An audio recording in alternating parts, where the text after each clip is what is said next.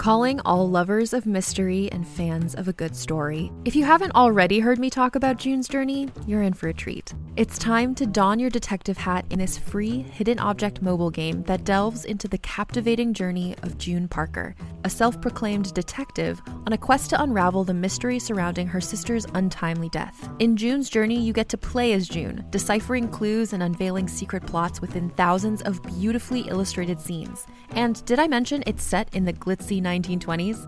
New chapters are added weekly, so you will never run out of new thrills to uncover, and you can also personalize and decorate your very own Orchid Island where the story takes place. How sharp are your detective skills? Find out when you download June's Journey on your Android or iOS device, or play online via Facebook Games. Your detective journey awaits. Hey there, it's Rachel Ballinger, and I am thrilled to invite you to Rachel Uncensored, my podcast where I get real with my friends and celebrity guests, where we talk about all sorts of topics. From personal stories to hot-button issues, we cover it all. New episodes drop every Wednesday, so make sure you tune in on Apple Podcasts, Spotify, or wherever you listen to podcasts. Trust me, you won't want to miss out on the fun and candid conversations we have here on Rachel Uncensored. Content warning, this episode will contain conversations on suicide, sexual violence, and racism. Oh, hey, everybody. Hello. I'm ready to get it done. Jenny, are you ready to get it done? I already got it done. Wow. That's true. We did already get it done. We're just here in the introduction of the episode, Get It Done, to tell you a couple of things. First of all, even though this is future talk because Storyteller doesn't go up for 2 weeks, we've already been to Philadelphia and we have taped the episode live. It was so much fun. And this is your reminder that we only have 2 live shows left in the existence of Buffering the Vampire Slayer. The New York City finale is sold out, and I'm going to have some more words on that at the end of this intro. Chicago, we are doing a Dirty Girls weekend. The Sunday live taping is sold out, but Saturday, a night of live music and celebration of our favorite couple on the show, Faith and Buffy, still has a few tickets. So this is truly, if you want to see me and Jenny talking live on a stage about Buffy the Vampire Slayer, that's it, man. That's your only chance. So scoop up those tickets while they last. Speaking of scooping things up, question mark? Really thought you were going to go with the Buffy Faith angle of it all, but I appreciate that. No, I'm a pioneer, Kristen. I'm out here on the cutting edge with my fingers on the fresh pulse of... Okay. Toe pick. I had to say it. You said cutting edge.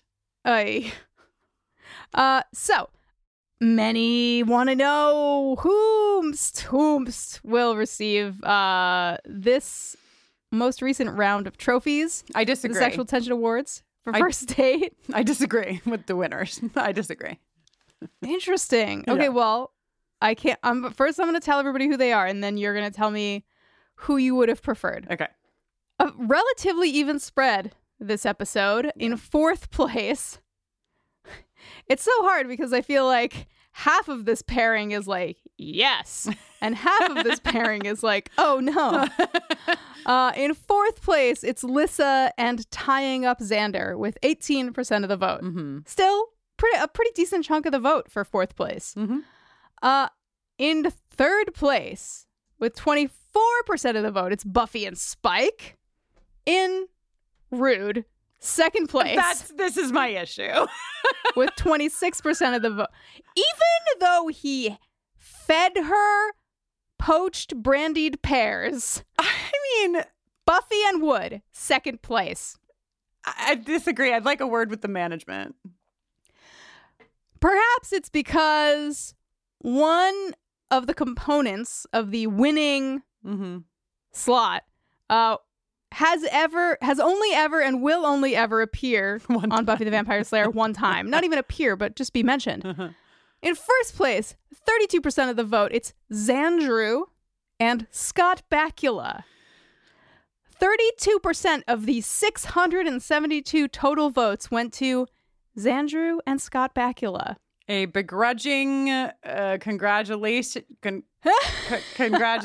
begrudgingly, I don't know how to say it, but you know what I mean. I support this throuple. It's just, I feel that in this episode, they deserved second place. This is called First Date, and the biggest first date amongst the episode is Buffy and fucking Principal Wood. They slay vampires together in an alley, and then he feeds her pears. So I don't know what you all are doing, but I guess this what more do you want out of a romance? Part of democracy, I suppose. Anyway, Xandru, Scott Bakula, look for your stinking trophies in the mail. Hey, we have a Patreon, and it is, I don't even know what is happening this summer, but it is like just popping in there. Yellow Jackets is about to begin. As a matter of fact, tomorrow, June 16th at 8 p.m. Eastern is the first group watch. We are watching the premiere of season 1 of Yellow Jackets together on our Discord. We will have Yellow Jackets episodes recapping, talking about Yellow Jackets episodes every other Friday starting next week, and we're doing those watch-alongs every other week. It's going to be real fun. I'm looking forward to it. And buzz. And we've already begun this one. LaToya and I are doing a Patreon-only podcast called Kiss, Kiss, Kiss about the television series First Kill, about two ladies who like to smooch, but one's a vampire and one is tasked with killing vampires. Oh my God. Oh my God. Our first episode went up last week with the premiere of the series, and it's Netflix. You know, they love to drop all of them at once, but LaToya and I are going every week-ish, but we're going to let you know every week when we drop an episode, when the next episode will drop, in case you want to watch in time with those conversations. And then keep your ears out for my recap podcast coming soon of Kristen and LaToya's recap podcast of First Kill. My podcast is going to be called Hug, Hug, Hug, ... Me, LaToya, please. LaToya, please hug me. All of that is untrue except for Jenny's desire for LaToya to hug her. Yeah.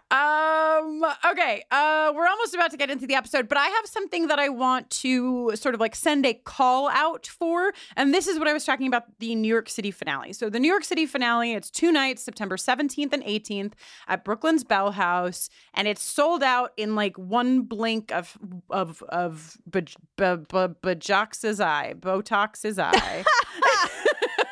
Wow. It sold out real fast. And we haven't announced the live stream, but we will be live streaming it, and we'll be announcing live stream details in August. So just know that like you absolutely will be able to watch both. I believe we're streaming both nights in New York City.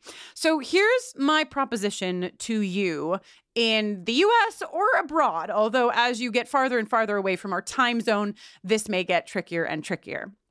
But since we are streaming live, I know that some of you listeners own your own bars or restaurants or maybe even movie theaters, and some of you are really close with people who run community events in your city where they do like movie watches or what have you. So if you know a place in your city that you think would be a very fun place to gather with other Buffering fans to gather and watch this live stream, then you can go to bufferingthevampireslayer.com/chosen and click on the form that says group watch and let us know those details. Okay, we can't do it. We can't manage it or run it because we're trying to do like 50 other things. But we know that like as much as you really want to like see us tape the last episode, that actually what you most want is to be together in a space with each other doing that. So we're hoping that some of you want to sort of pick up that torch and run with it in your city. And hey, New York City, you are not excluded from this because New York City is sold out, and I am more than certain that there are many places in New York City that would be happy to host something like this. In my perfect world, you would also raise money for a local charity of some kind, maybe some queer rights, maybe some Black Lives Matter movements, maybe some housing equality. Like, you know what we're about here. So like perhaps you and your brilliant brain can put together something where people pay a couple of bucks or you pass a bucket around, you all get together, you enjoy this finale, you watch it live in real time, and you raise some funds for a really important cause that matters to you. Okay, so go over there. You know, you do it. You do it all the time. You're great at this shit. BufferingTheVampireSlayer.com/chosen and let us know if you have some big ideas for something you'd like to do in your city. And then we can, trumpet it here in the feed. Indeed. And just one more thing before we get into the episode. Enormous thanks every week, but especially this week, to Mac and Alba, who did a mighty lift with us on producing this week's episode, which has a lot of heavy elements that require a lot of thought and consideration. Yeah. It always is a team effort, but this was a real team effort, and we would not have been able to do it without them. Indeed. All right. Shall we? Get it done.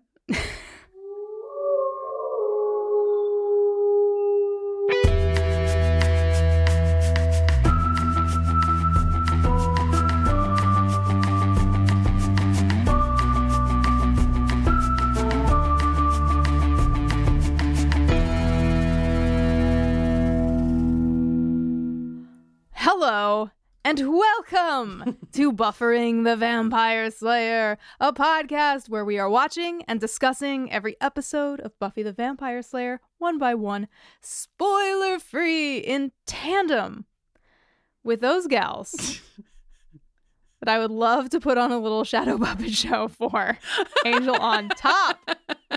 I'm Jenny Owen Youngs. And I am Kristen Russo, ever delighted by the fact that Jenny never prepares what she's going to say about our nemesis at Angel on Top. So I get to watch her eyes get like 2 times their width and height, their circumference, their diameter, whatever, while she reaches around to find the moment. It's good. I'm full of regret for not declaring them the gals I'd love to make some home-baked funnel cake for.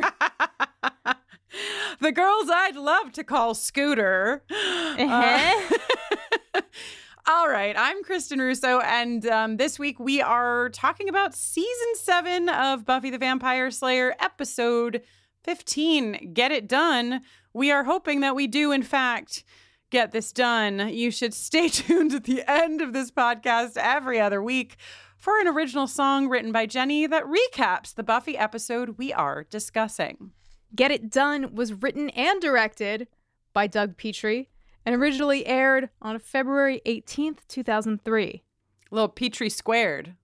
Little double Petrie over here. Yep, Petrie by Petrie, as Petrie Faith would by say. Petrie. This is the one where the Scoobies use a spell to transport Buffy into a shadow world where she meets the men who created the first Slayer. However, in order for her to return home, the gang must find and slay a ferocious demon. This is the IMDb description. This episode is pretty rough. Yeah, this is the one where racism? Yeah, exactly. This episode is full. It's like we were like in our brains, we try to sort of have little benchmarks on like, oh, we're really going to need to like talk to the team about this one. And in my mind, I was so focused on the fact that there was so much racism in this episode pertaining to like the origin of the Slayer myth and the demon that is sent to Sunnydale as the exchange that I entirely forgot that we also have a potential who commits suicide in this episode. So it is just really coming for us all with the amount of things that we're going to need to talk about. But I think that, like, yes, there are racist things in this. We're going to talk about them. Yes, there's suicide in this, and we will, of course, acknowledge it. But there's also, like, a lot of colonialist thought. There's a lot of colonialism in the way that this story is told in this episode. And we had... You know, like we always have notes from Alba. We had some really incredible notes from both Alba and Mac. So we're going to thread those through our conversation. But The way that Alba described colonialism in her like very shorthand notes just struck me so much because it was like so succinct and so perfect. We're white, we're modern, and we're going to dismiss the way you did things, portray it as, quote, savage, and tell you how to do it better. Which I feel is just a great thing to say at the start of this episode because it is just here with us. It is really the backbone of this whole ep. So. Yeah. Yeah. Oh, yeah. Okay. All right. So previously on Buffy the Vampire Slayer, bringers are killing potentials. We see the first big demon energy CGI manifestation, which, man, I really miss that. My note is Jenny's favorite CGI demon, exclamation point. Yeah, well, and now, like, given what the first is up to these days, I'm like, oh, if only we could get back to simpler times.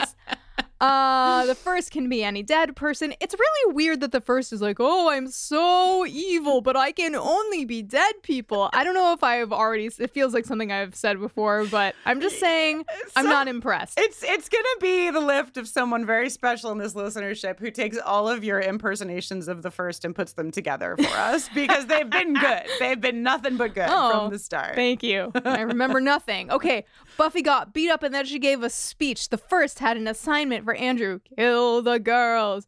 Here's what a potential is, just in case you haven't been watching. And hey, they're all on the way to Sunnydale. And hey, Kennedy needs to be honest about kissing Willow. And Spike has a soul now. That's what's going to stop him from hurting people. Wood is a monster fighter. His mom was a slayer. Buffy isn't ready for Spike to not be here. Spike killed Wood's mom. We see the footage from Fool for Love, which was also written by Doug Petrie. Ooh, that's fun. Of Spike killing Wood's mom and taking her leather duster. Interestingly, to me, we see, obviously, April Whedon portraying Wood's mom in Fool for Love, but we hear the voiceover from the actress who's now playing her, Katie Aubert. I've been saying it fancily, like Aubert, but I'm not sure. Yeah, that feels good. Okay, and that's what happened previously on Buffy the Vampire Slayer. Great job, Jenny. You and LaToya, you're really like neck and neck with your previously ons in No. various I universes. was inspired by LaToya. I want to be more like her in all things, obviously. So I'm just trying to paint a picture. And also, I think it's good to keep track. I think it's a good sort of like indicator of like the scope of an episode. Like sometimes it's just like, here's what's been happening in Buffy and Spike's relationship for the last 2 seasons. Right. And then sometimes it's like, here's like more characters than you can keep track of. Remember a couple episodes ago when it was like, don't forget Riley, remember the initiative? Remember Amy? And we were like, what the fuck is happening? I'm glad you brought up the initiative, Kristen, not just because it gives me the opportunity to think about Riley, but also because there's something in this episode that relates to the initiative. I'll tell you about it when we get there. Oh, I can't wait to find out. Is it was there tinfoil on the counter of the Summer's Kitchen? Maybe. Did someone use a floppy disk? I don't know. So we begin the episode in a dream, but we don't know we're in a dream until we get to the credits. Basically, we see Buffy sort of checking in on all of the slumbering potentials, and they are everywhere, folks. This house is lousy with potentials. Literally. Now, Jenny, I don't know if you made such a big deal about the fact that Giles never bought a fucking book helping him translate into Chow-On's language because you knew there would be a stack of language books on the desk, none of which were... Yeah. We have Spanish, Greek, German, and Norwegian were the ones I caught on that desk. No Sumerian, no Swahili, no Cantonese. None of the 3 languages relevant to our interests are on this table, but whatever. Even in Buffy's dream, Willow and Kennedy are spooning. Well, they're not spooning. They are spooning, but they're 2 spoons faced towards each other. Spoons facing spoons. That is not spooning. Spooning, you have to be facing the same way so you can But stacked can't- like spoons. What if you are spooning, but then one spoon rolls over to face the other spoon? This No? is not. It's No. not. Okay. Dear listenership, please write into bufferingthevampireslayer@gmail.com with your proposal for what it's called when you have two spoons that are facing each other. Salad Thank you. tonging.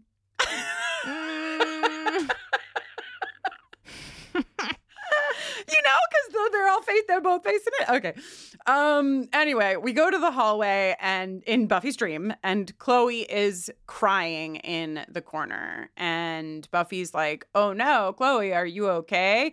And before she can really have any kind of exchange with Chloe, Sanaya is here and tackles. Hey! Hey, Sanaya! She tackles her. Kerthunk, kerthunk, kerthunk. They go to the bottom of the stairs, and Sanaya, always here to deliver news that Buffy does not want to hear, notably, says, "It's not enough." Credits. I am always happy to see Sanaya. I am too, although the writers really do not want us to be, because they constantly are bringing her to us for only reasons that bum us out and bum Every everyone out. detail of the episode to the side. I'm thrilled to see her. Yes. And, this may not be a message that anybody wants to hear, but it certainly is a message that they need to hear. It's true. Wouldn't it have been so amazing to hear Sanaya tell her own story? Like, wouldn't that have been just great if Sanaya was the one who, spoke about her origin story? That would have rocked. That would have been cool, although, well, I'm sure they would have found a way to make it not rock. But at the end of the day, we have a white writer's room, so it's probably better they didn't do that anyway. But it just would. There are so many ways in which this episode and the stories told in this episode could be done in ways that would be really incredible. And the thing that is most on my brain with that is this tale of Wood and his mom and Spike that, there was such a beautiful, powerful, drama-laden story to be told here, but instead, it's it just feels so simplified and villainized, and it's just I'm bummed out about it. But for now, let's go to an alley. Oh, we're gonna have fun in this alley. Don't you worry one bit. Anya says that she's a bright girl with a good education. I've only seen her go to Sunnydale High School. Well, she got an education in a Scandinavian hut full of rabbits. but D'Hoffryn. Is she a student of life from being alive for 1,000 years? Yeah. I guess she does get very political during the Russian Revolution. Yeah, she's involved in wars, and she's taken many lovers. So I'm sure she knows a lot about life. She and Spike are collaboratively bemoaning mortality. Ugh, disgusting. As much as this scene sort of ends with Spike sort of saving Anya, from this demon who is, yet another one of D'Hoffryn's minions trying to kill her. I can't believe that D'Hoffryn is still up to this shit. Dude, the world is fully ending, okay? Don't you have better shit to do than still be after Anya? But all that to say, even though this is how the scene ends, and we're going to talk about the scene, I think that these two definitely bone, right? They still go home and bone. One would hope and dream. I believe it in my bones. So let's talk about this scene. Anya, very relatable content, saying how being human, you're always icky on the inside and disgusting on the outside. Yes, correct. Spike kind of kicking things off here. Your outside's not so bad. Yeah. Then Anya takes the bait, and then Spike is to slow your roll. Spike's whoa. Yeah. But it's still a very fun little flirtatious exchange between them where she's like, I was just wondering, is Spike asking me out on a date? Spike saying, I'm just out for the alcohol. Anya saying, right there with you, Scooter. Scooter. Scooter. Scooter? Scooter. Spike is many things, but Scooter is not one of them. I love it. I love it. And then Anya's trying to play around with this, like, I'm going to drink you under the table, but then I can join you there, which is when Spike is like, oh, you're like a dog with a bone, and it's my bone.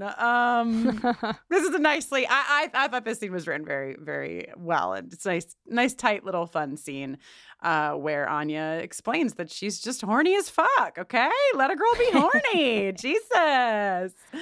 And I agree with you, Anya. Let a girl be horny. And then Indeed. Spike is so thankful because a demon interrupts them.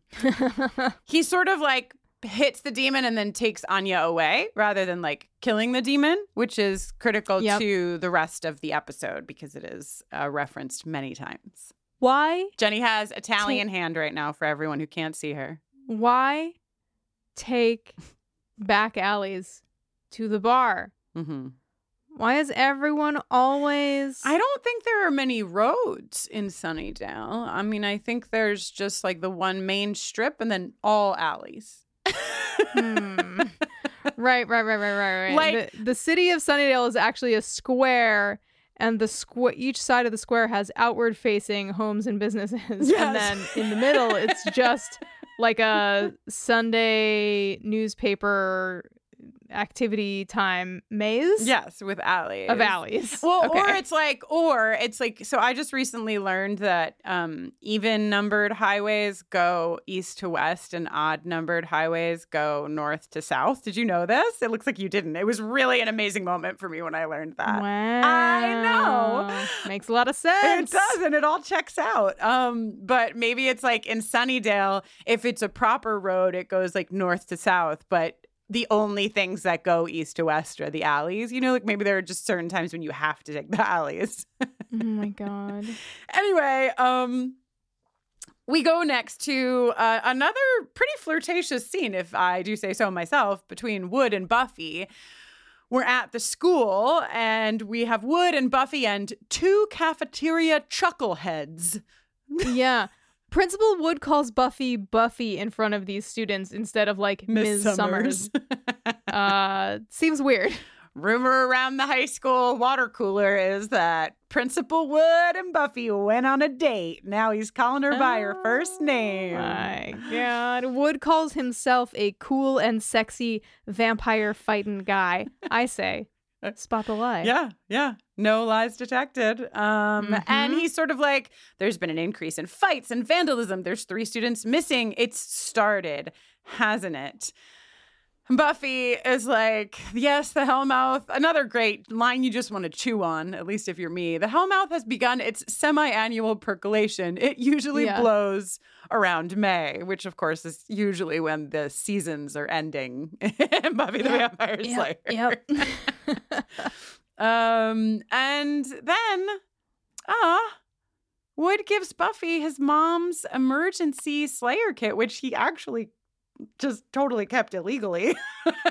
Yeah. It's supposed to go to all he was the not supposed to be Slayers. hanging on to that. Yeah, but apparently his watcher let him get away with that, and so he brings it and gives it to Buffy, and it's very nice. I thought this was very nice. Like I'm a big fan of like history and like, you know, this like feels like a moment of like reconciliation or like, I don't know, just like emotional processing for Wood, and it's nice. And then he says that Buffy should say, "Thank you, Principal Wood," which is when I declare this scene gets horny, just like the one that came up. Buffy literally looks at him and goes, "Thank you, Principal Wood. Come on now." Yeah. And then he wants to know where Buffy works. And he does not mean this desk where she sits. He means and keeps her pencils. Yes, he wants to see the Summers HQ. So we go to the Summers house. Buffy says, check out all these sleeping bags. They're everywhere. Check out all these pillows.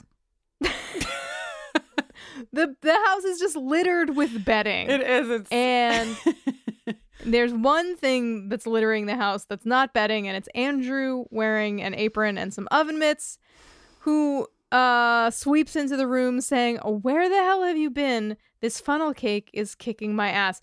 Don't you actually have to make funnel cake in oil that's like deep enough for it to Fry. Yeah. Yeah. I just don't imagine Joyce Summers being the kind of lady who had the things needed to make a funnel cake, you know? Like, I think Andrew had to go source these materials along with his big board. Also, the implication, where the hell have you been? This funnel cake is kicking my ass, suggests that Andrew has some kind of reasonable expectation that Buffy will be his ally in any funnel cake centric mission. Yeah, Andrew. Looking cute in his apron and his little mitts. I will give him that. He does. He says, so Buffy explains to Wood that Andrew is, I guess, our hostage, to which Andrew is like, I like to think of myself as a guestage. And then he's like, you're just bringing everybody into our secret headquarters. It's not going to be a secret anymore. They'll see the big board. And Buffy's like, we don't fucking have a big board, you weirdo. And he's like, that's what you think. Yeah. This is an impressive big board he's made. I mean, honestly, having seen sketches from many characters in the Buffyverse, I think that Andrew is kind of on top. His sketches are better than Giles's, and over at Angel, their Fred sketches are very similar to in quality to Giles's. I think Andrew is perhaps one of the better drawers. Not, of course, to be compared to Angel himself, who is clearly the best best artist among all of the Scoops.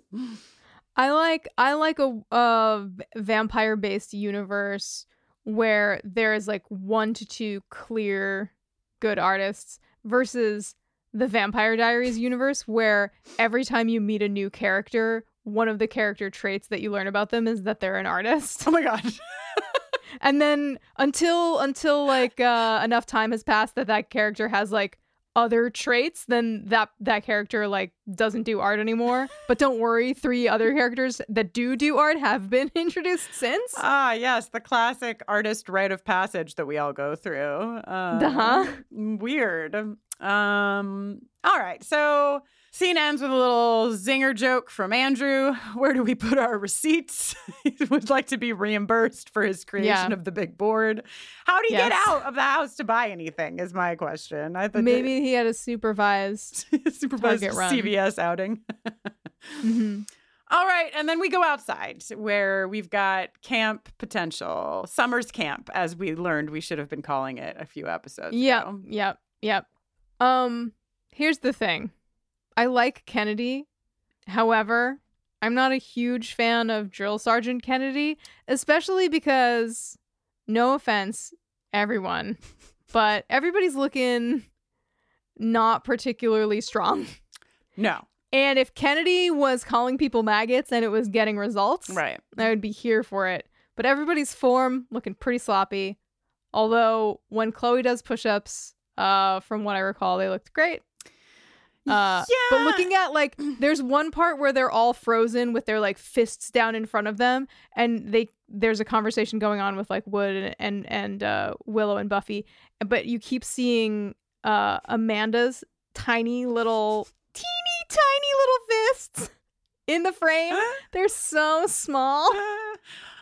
And I'm just like, I don't know. I feel like I could feel more intimidated by these chosen women. I like the idea of Kennedy because, like, we've established that, like, Kennedy is the oldest among them. Probably was next in line insofar as Slayers go.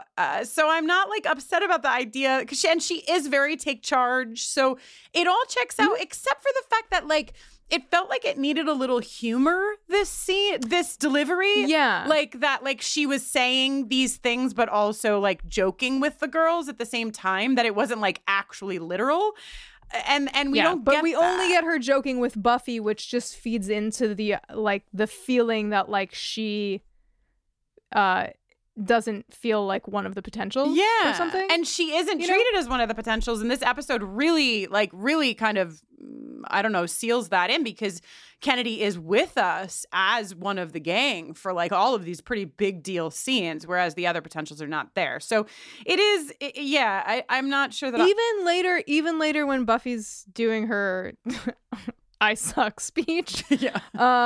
When Kennedy tells Buffy that she's out of line, she doesn't say it's fucked up for you to be talking to all of us like this. She just says to them, you're wrong. Willow is more powerful than you. Right. Like, there's just like, there's obviously there's like a interpersonal relationship that's going on there that's like changing the dynamic. But it's curious to see her not being more vocal in defense of the other potentials. Yeah. And I can't remember how this plays out over the season, but I guess we'll find out.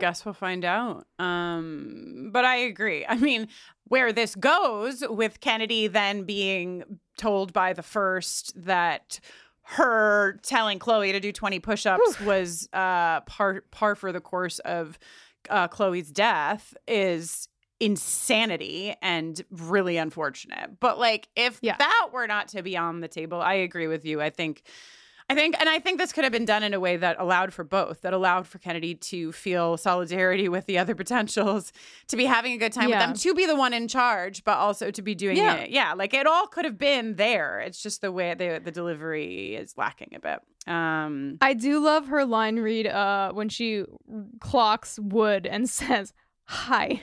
Who the hell are you?" Yeah. It's like really nice. I love that Kennedy's like, do my girls look like they can kick the first ass? And Wood's like, I'm not sure that the first has an ass. Nice.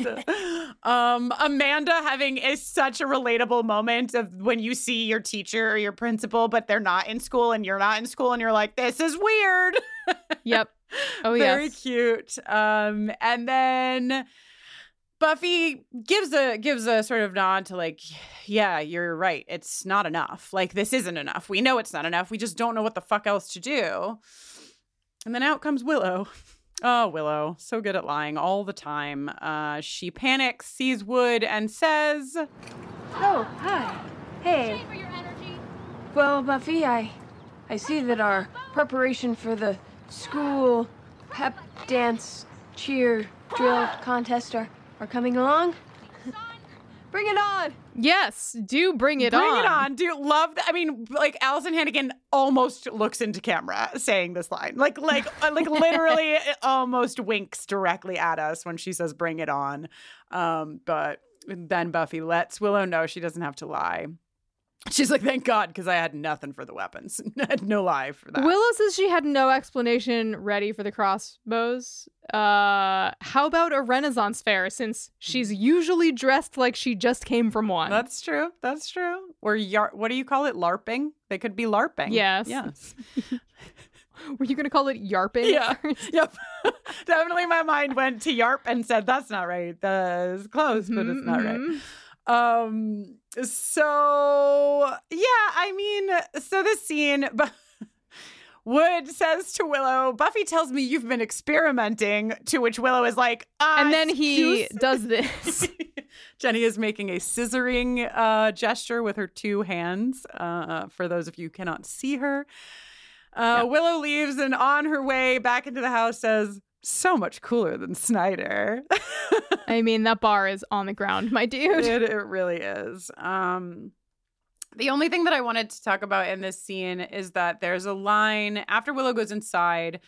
Buffy's sort of explaining to Wood why she's feeling like this is pointless, and she says something like, "We've got a bunch of fighters who have nothing to hit, a Wicca who won't-a, and the brains of our operation wears oven mitts." And a Wicca who won't-a is a very, very fun line, but it also sounded so much to me like when you're tired, you take a nappa. You don't move to nappa. Don't bring that into my podcast. I will bring Sex and the City into this podcast when I'm talking about the television show, which, although has taken a steady plummet since its inception, was something at that time. But that line is such a massive Sex and the City line, and it was on an episode called I Heart New York, which aired February 10th, 2002, a whole year before Mr. Petrie wrote A Wicca Who Won't-a. I posit that perhaps he was inspired by the delicious sounding you take a nappa, you don't move to nappa, because a Wicca who won't-a sounds like it. Curious that Buffy is referring to Andrew as the brains of the operation. That was really just to make the joke. And then Wood's like, show me the vampire. And it's like, dude, you already met the vampire. Why do you want to be shown him? Yeah, and this is what I hate. We know why, but it's weird. It's weird, and the way Wood acts is weird. The way Wood is written to act in this scene is absolutely out of character. This is a guy who pretended to be a school principal for 15, 14 episodes, almost flawlessly. Like, the idea that Wood would not be able to show up in this house and act normal while gathering information on Spike is completely unfounded and only exists to set Wood up as the villainous one, the sneaky one. It's like the dude is just trying to figure out if the fucking vampire in this household is the one who killed his fucking mom. You don't have to make it creepy. Why are they making it creepy?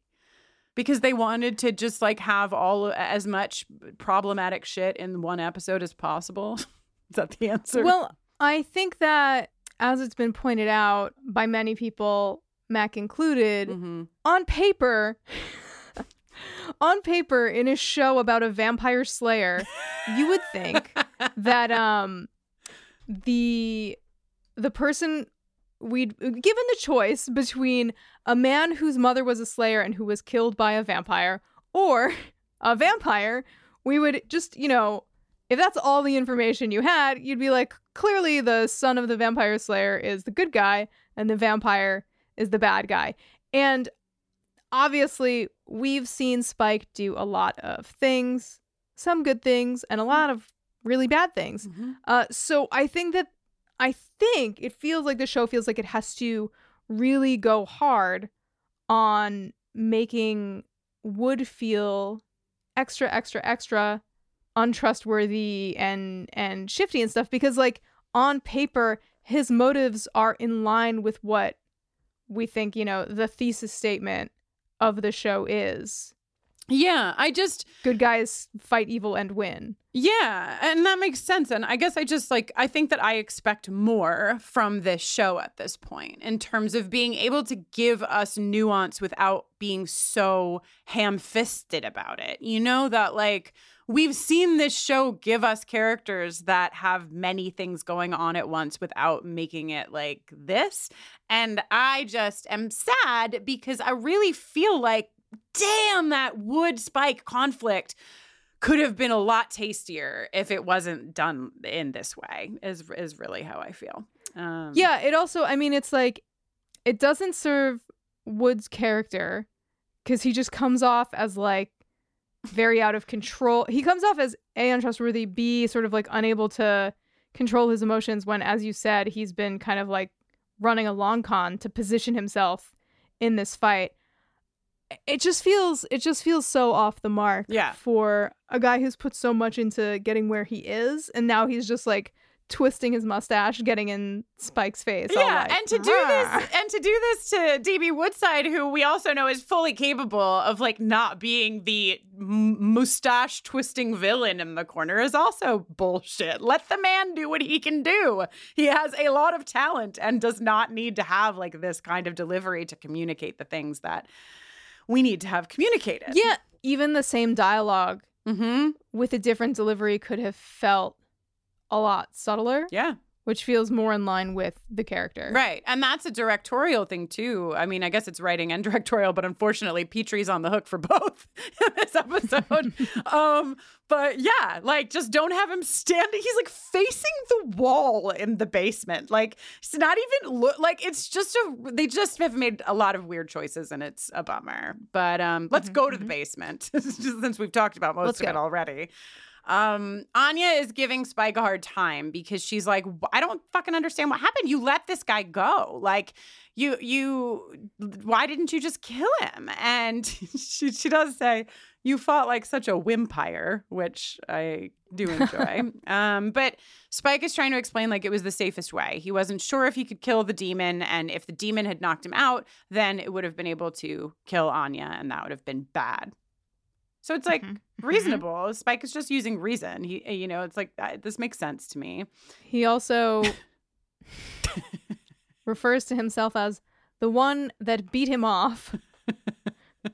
Then realizes almost immediately that repelled him might have been a better phrase. Yeah.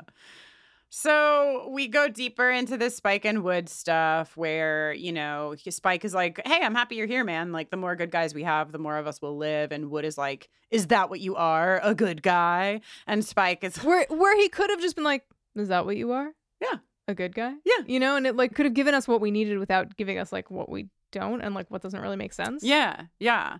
And then Spike says this thing like, I've never had any complaints. I just killed off whoever complained. And Buffy panics and is like, he's joking. And Spike, and like, I think this is really important too, that like Spike and Wood are both saying the truth, right? That like, no, it's not a lie. Like, I was this guy for a really long time. Like, my entire history as a vampire, I was this guy until just now.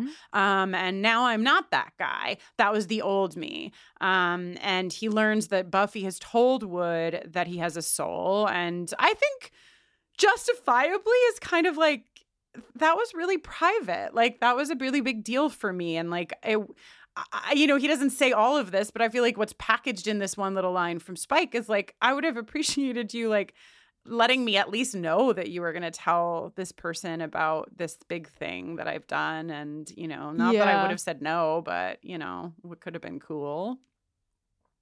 He has a fun little one-off where he's like, now I'm unique. Well, more or less. We see a little like thought bubble above his head with Angel just like unbuttoning his shirt.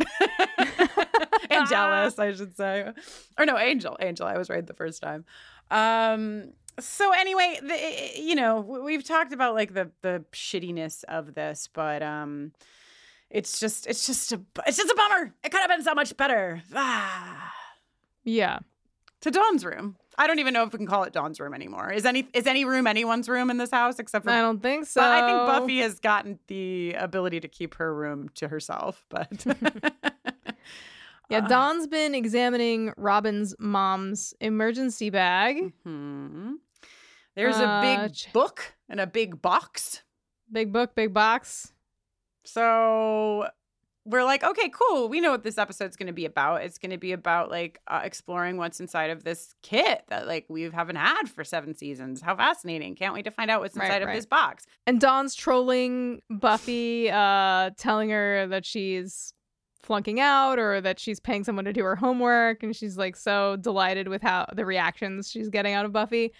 And then they're walking together and Buffy opens the door and, oh God. This is horrible. This is pretty horrific. Really horrible. Chloe has died by suicide. Yeah, Chloe has hung herself, and I will say that the setup of the reveal is done powerfully. I don't want this to have happened, but it is like truly just this like joyful light moment right before the bathroom door is opened, and it's very effective in like making the viewer like feel the impact that Buffy and Dawn are feeling in like that moment of seeing this. And yeah. It's awful. And like I think that it should not go without being said that like just last episode we had Alba do a segment where she talked about like Forrest and like the treatment of Forrest's body, and then last episode Lissa and the treatment of Lissa's body. And so like this is another character of color whose body is shown for a really long time in a really awful way. Like usually, and not that like, unfortunately on television, this is not an uncommon scene, but I feel like every other memory I have of seeing somebody walk in on this, the first thing that happens is they run to that person and lift their body. Like, you know what I mean? Like it just feels like every scene that I have thought of that feels like the first instinct of someone is to do this. And not that that's the right move, but it just doesn't happen. And so we have this whole scene play out with Chloe still up there, and it's called out at the end because Buffy is like, "Hey Dawn, where's that? Can we get that knife?" It's like really rough and really not good. I think that this is a horrific choice for a number of reasons. Mm-hmm.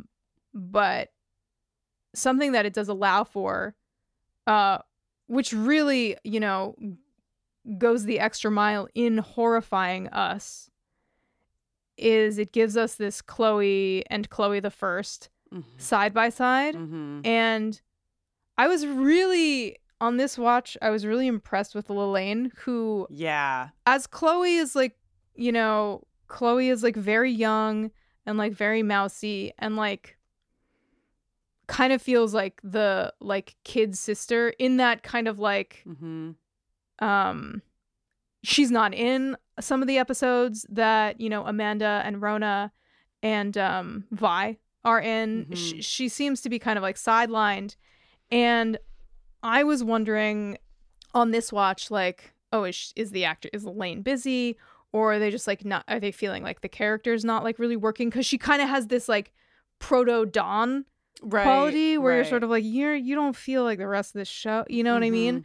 But I think that she does a really nice job here being evil, being the first. I think she's the best first we've seen, to be quite frank. I really do. Oh, not Eve? Not Eve. I mean, listen, Eve had her own shit going on. Like, you know, Warren's been okay. We've seen a lot of... But this is... like, Lelaine is amazing as the first. I just feel like her delivery and her, like, sarcasm and her manipulation are just... so on point. And I agree. It's like when you see her do this, it's like, oh fuck, I wish that Lelaine had been given more to do. She also does a great job of going from like the hard end of the spectrum of feeling extremely young to feeling ancient. Yeah, absolutely.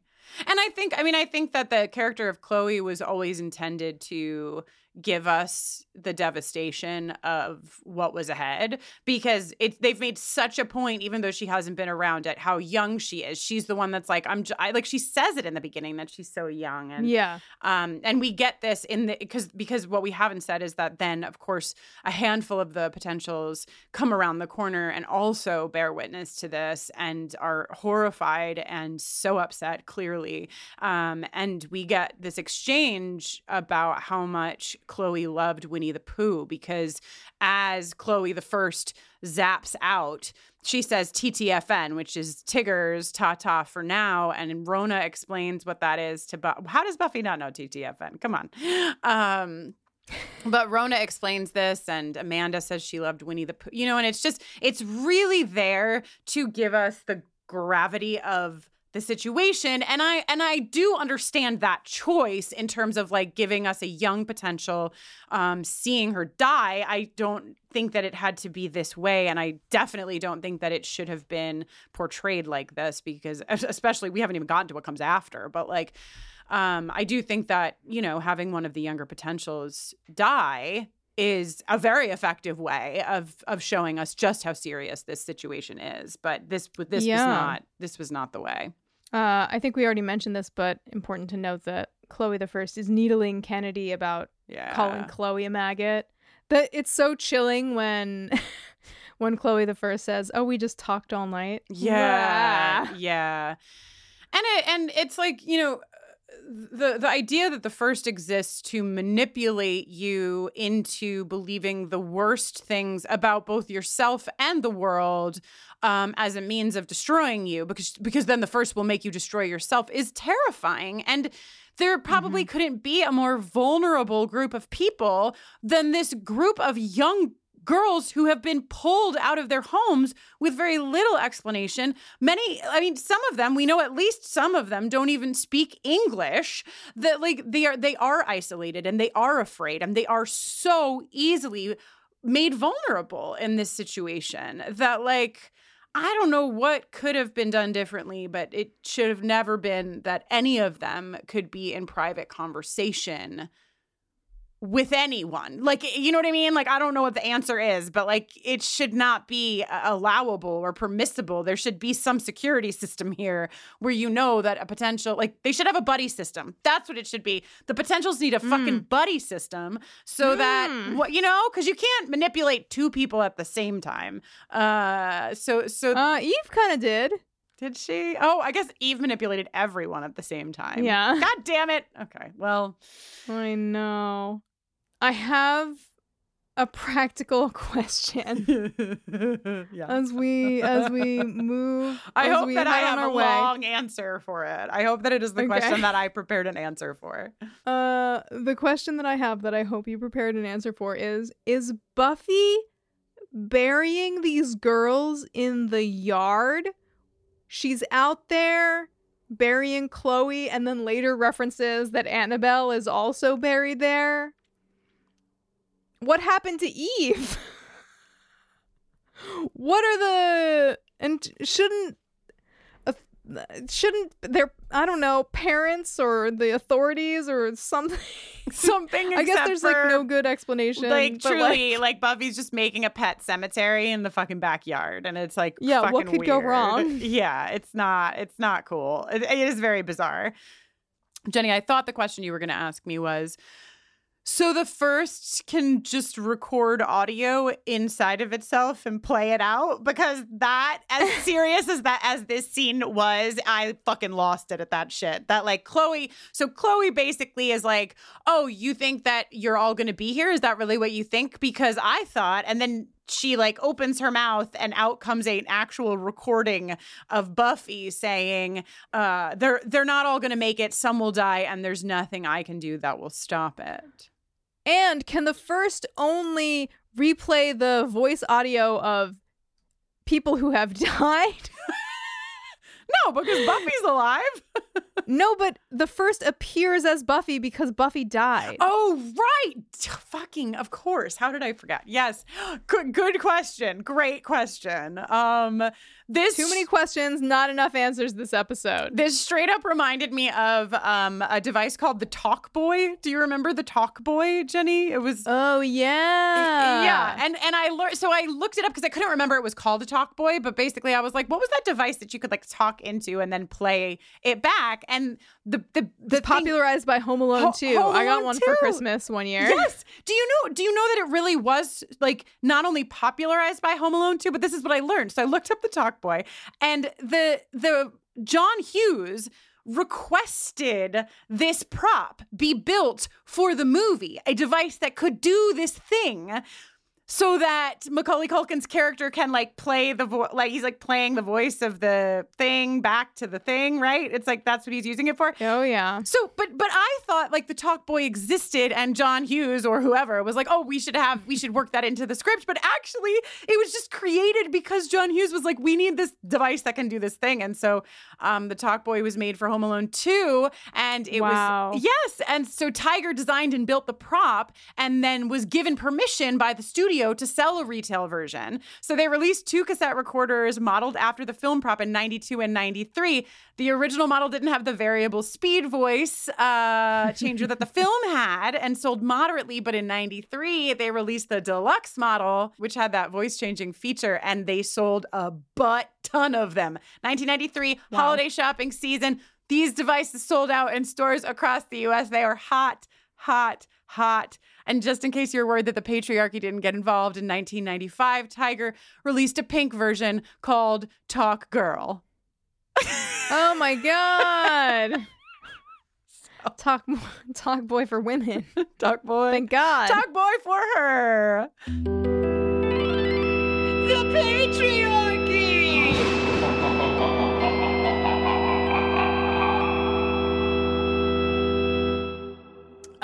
Anyway, so I know no one expected a deep dive on Talk Boy, but hey, a few episodes ago you didn't expect a deep dive on Snossages, so that's why you show up, right? Mm-hmm. Okay, so right outside, we talked about this, Buffy is digging a grave, and inside all of the girls are traumatized.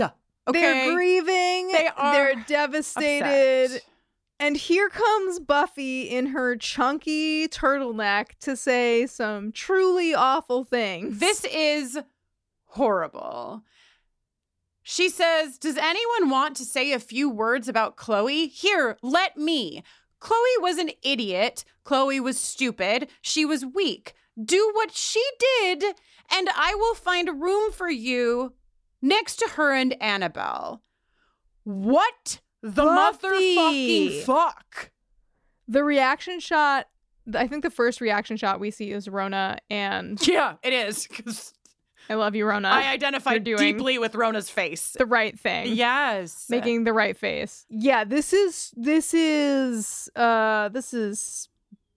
bad. This is I mean, in Mac's notes, she was like, I don't think this would make air today. Like, I don't, like, it is Definitely so not. bad Oh my that this God. would never be played on television today, because this is, I mean, first of all, like, textbook fucking victim blaming. And second of all, it's just like this, because I've had a lot of, like, I have tried to have room for Buffy processing her own trauma and it coming out in ways that aren't great, right? Like, I think that we've established that we have some room for this, but this is wildly out of control. And I do not believe that Willow or Xander would stand by and allow her to keep talking. And like, Willow defends her. Xander does what I would expect Xander to do, and we'll get there. But like, Xander's trying, and I think he's like doing a pretty good job of Yeah. keeping a level head and just trying to like access a logic point. Willow is clearly defending Buffy because of her own internal guilt about not feeling like she can safely use magic to be helpful. Right. But this is bad, and you know, Buffy's just sort of like, she's taking a hard turn.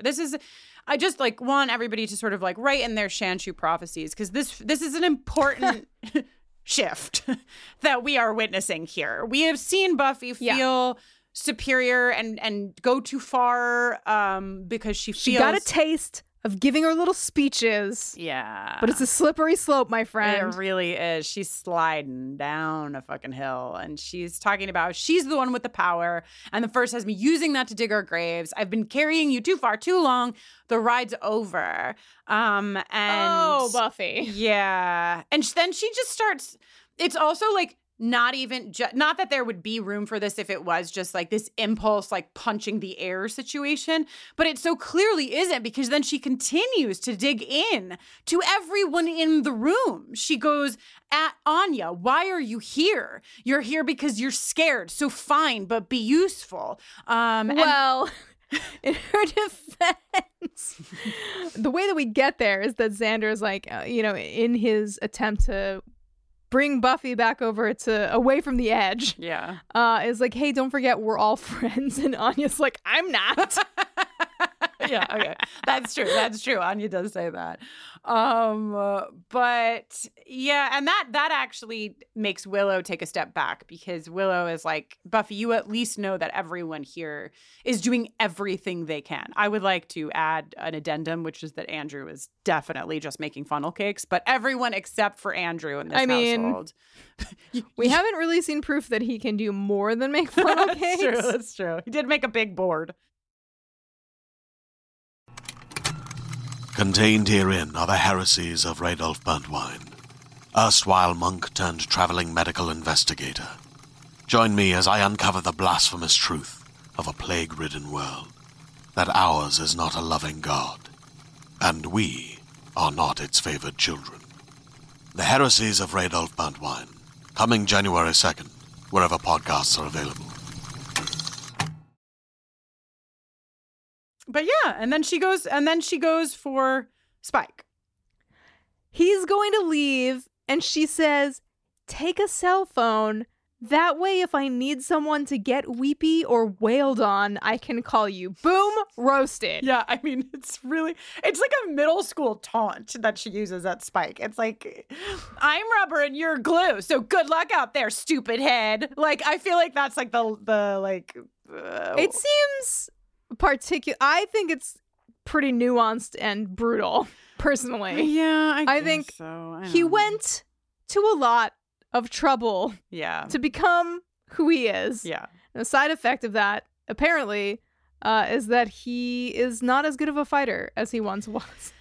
But, no, you're right. Imagine saying this to someone who you, like, had a thing with, and then who, like, went to great lengths to change, to become closer to someone you might be able to love wholeheartedly, and then saying this to them.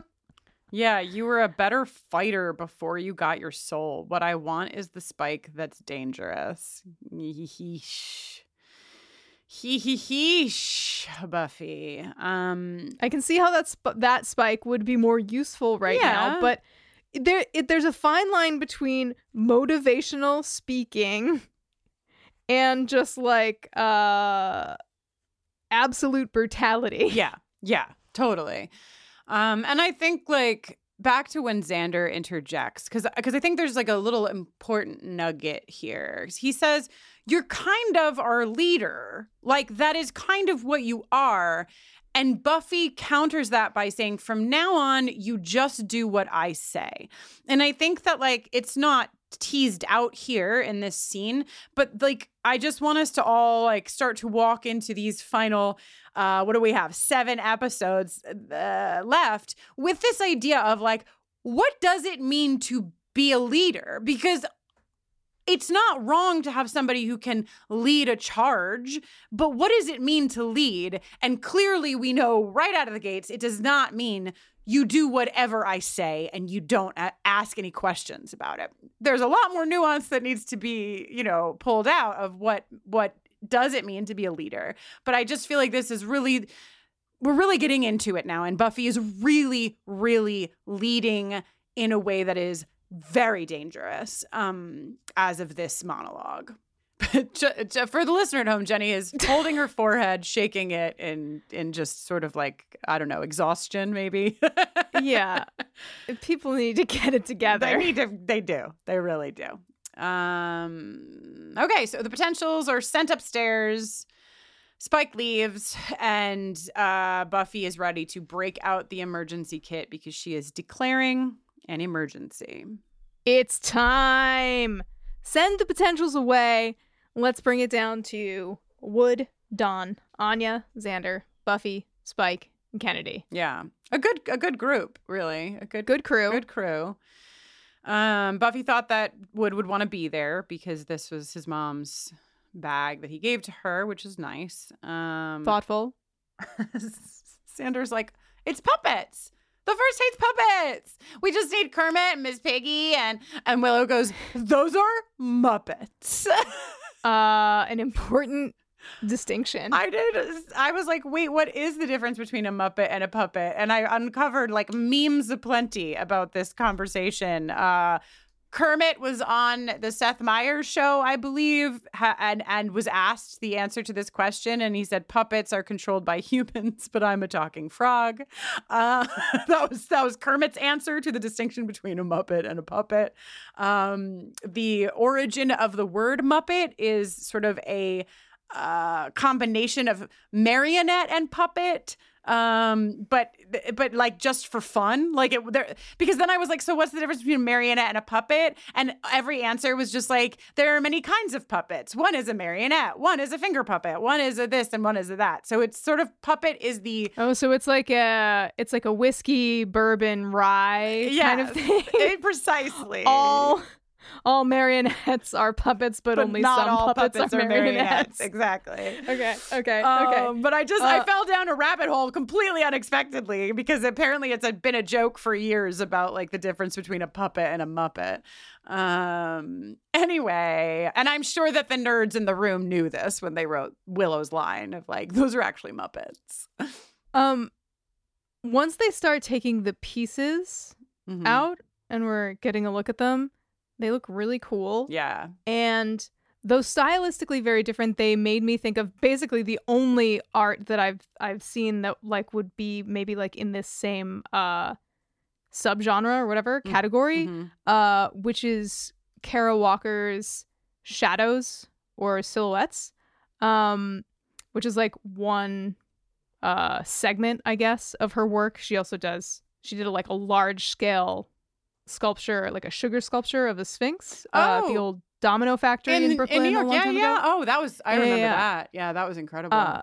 But she has some shadow stuff on display, or did, at the Brooklyn Museum. That's like really striking. Which once I realized that connection, I was like, oh, what's up with this like art form? Like, where does it come from? This was just a very quick wikiing, and I'm actually hoping that our wonderful listenership is full of people who know a lot about this and can share what they know. But I just wanted to toss out like the basics because there's something in here that I think maybe is interesting. Shadow play, also known as shadow puppetry, is an ancient form of storytelling and entertainment which uses flat, articulated cutout figures, shadow puppets, which are held between a source of light and a translucent screen or scrim. Scrim is a nice word. Yeah, I love the word scrim too. The cutout shapes of the puppets sometimes include translucent color or other types of detailing. Various effects can be achieved by moving both the puppets and the light source. A talented puppeteer can make the figures appear to walk, dance, fight, nod, and laugh. And then here's where there might be like an interesting intersection with some of the other stuff we're going to be talking about. Shadow play is popular in various cultures among both children and adults in many countries around the world. More than 20 countries are known to have shadow show troupes. Shadow play is an old tradition and it has a long history in Southeast Asia, especially in Indonesia, Malaysia, Thailand, and Cambodia. It has been an ancient art and a living folk tradition in China, India, Iran, and Nepal. It also is known in Egypt, Turkey, Syria, Greece, Germany, France, and the United States. So it looks like the only place that I just named that's in Africa is Egypt. Yeah. Okay, so I just wanted to, it just seemed potentially meaningful that like they're all, that like this other thing is being. I think what that brings up really is that we're like, this whole episode is just with the broadest and pretty racist brush possible. It's just like before civilization, like before in hard quotes civilization. Trust us. Don't worry about the details. It's just old and in faraway places where there's a lot of sand and also drum beats but like this is what we know is there's sand and drum beats and also I guess we could just talk about now. We have these black men who are speaking Swahili, which you wouldn't know if you were watching the subtitles because it just says foreign language. And even the script, I think, says like unrecognizable language. Like Swahili, the first like written record of Swahili is in the year 1711. Okay. It's not like, this is very much a case of so like before, quote, civilization, we had Africa. What's an African language? How about Swahili? Like the absolute disregard for telling this story responsibly in any way it's just so wildly off the mark and racist that it's, we could do, there's too much to talk about. We won't even hit it all because there's just so much in this episode. And so I think that's what this brings up, right? That there is this history of shadow puppetry that like maybe does intersect with Egypt, which is in Africa, but also it's just disparate pieces that are really messily pulled in here. And we haven't even gotten to the fucking demon yet. So buckle up. Okay, so the mandate in the book is you can't just watch, you have to see. Yes, which is cool. I do like that. What's interesting is that there's a lot of pieces of this that look cool, that feel really interesting, and because of the other choices that are made, like undermining them, it's like kind of a bummer. But these things, I do want to highlight the things that I think are really well executed, like that, like I think the progression of putting together the shadow wheel is really beautiful, really effective, looks really good. First there is the earth. Xander puts the first shadow puppet piece into a slot and we immediately get the bum bum bum bum bum bum, which we'll see later is the staffs, the three staffs being beat against the earth, which I think is such a cool effect. Yeah. The second that they're beginning to assemble this, they're like the transportation has begun. Yes. I think that's really effective. Yeah, I agree. Even like maybe this is not even, we have so much talk about that maybe it's small, but just the way we get into this scene, it's like it's very not like Buffy. It's a black like totally blacked out room, and the lighting of the match is what takes us into this scene. It's really, really cool. It's very well done. So, and Jenny, to your point, because like here's some of what we hear as this is being assembled. First, there is the earth, and then there came the demons. After demons, there came men. Men found a girl. There's some problems in there. We could talk about those. But to fight the demons, all demons, they chained her to the earth. Then the puppets are rotating around the frame faster and faster, casting the shadows. Really looks spectacular. Looks great. It's re-emphasized that she has to see, but she'll only be able to see if she's willing to make the exchange. And then we get a very classic feeling, amazing 2-line horror movie special exchange. Yes. Where Xander says, "When'd you get so good at Sumerian?" to Dawn, who's been translating the Sumerian text. And Dawn says, "It's not in Sumerian anymore." That's my shit. Yeah, I love it. That's good. That's really good. So this is a hard origin story in many ways, and we'll get more of it later. But I think like the thing that I just want to underline, I already talked about the fact that it would have been really cool if Sanaya was here in any way, shape, or form, because what we get is, you know what? Let me not get ahead of myself, because I really want to talk about what these three men are saying and how Buffy interacts with it. I'm just going to wait until we get there. For now, there needs to be an exchange. The portal is opened. Everyone is cast in this like very bright, like dream light. Really reminds me of Restless and, you know, these original desert scenes that we had where like the light was so bright that people's faces were sort of blown out.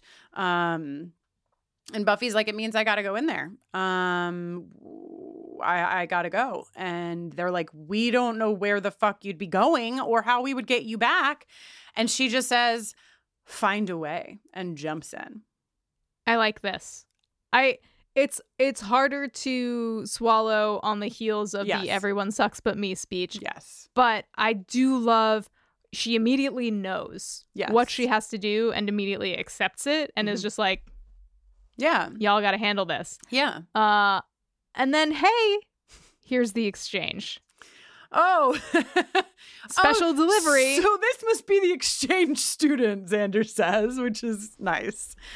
I'm going to literally read word for word what Mac has written about this demon to kick us off. So now I am speaking Mac's words here. So this demon is racist as fuck. He's modeled after orcs from D&D, Dungeons and Dragons, for those of you who might not know what D&D is. A class of character that was not only classed as stupid, their word, not mine, savage, and disposable. Their illustrations rely heavily on caricature of African tribal members.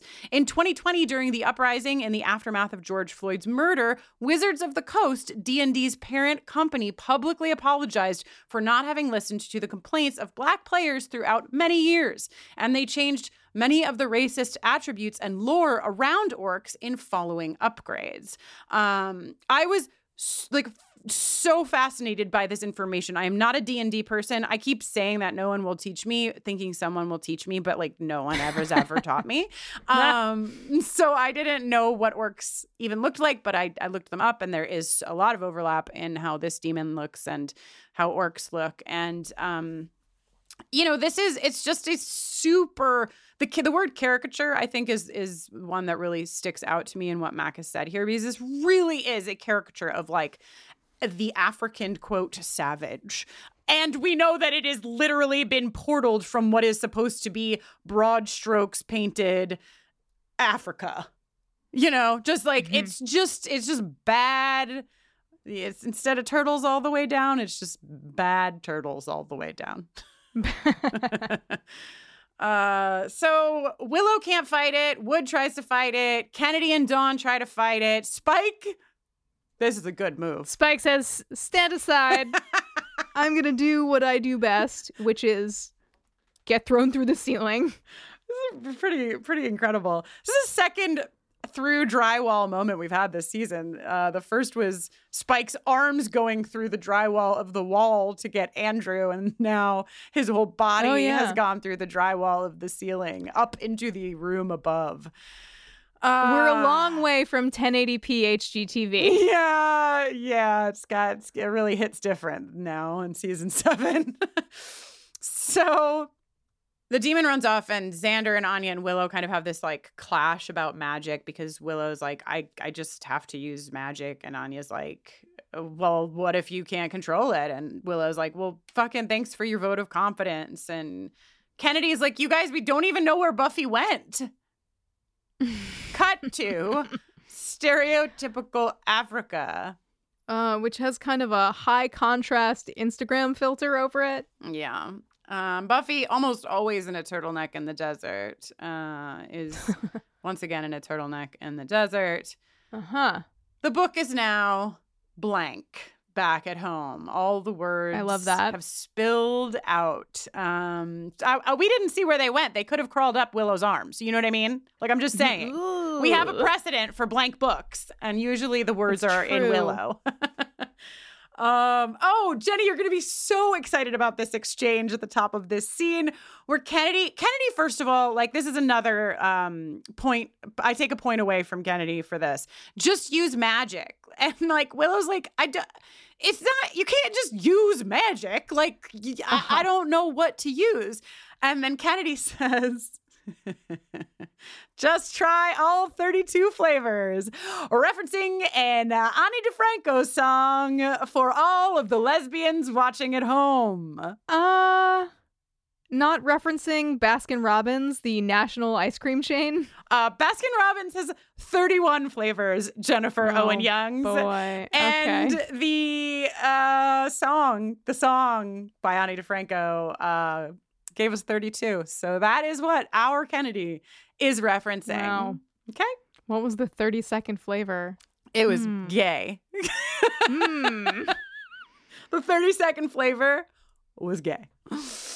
Okay, so Anya making some very good points here, right? Like, hey, here's the deal. Let's think about our choices. We can risk Willow's life and all of our lives to get Buffy back, or we could just leave her out there and then she takes it home. If she's so superior, I'm going to add a fuck to it because I know she would have said it if it wasn't for the censors. If she's so fucking superior, let her find her own way back. I stood from my couch and cheered for Anya. Can we please play Anya's jingle? This is good. She spent 1 millennium demonically vengeancing, speaks her mind and then some. You know she's partial to the finer things and down with double boyfriends, oh yeah. Exchanging cash for goods and also services. She'd love to hold the money for ya. She'll hold that cash. Just keep the bunnies far from Anya. All right. I like this little connector to reality where Willow describes how magic works off of physics, principles, basic laws. You got to have conservation of energy. You know, you can't make something from nothing, right? Yes. So they figure they need to send that demon back through to get Buffy back. Now, I have a question. Yeah. That looks ahead a little bit.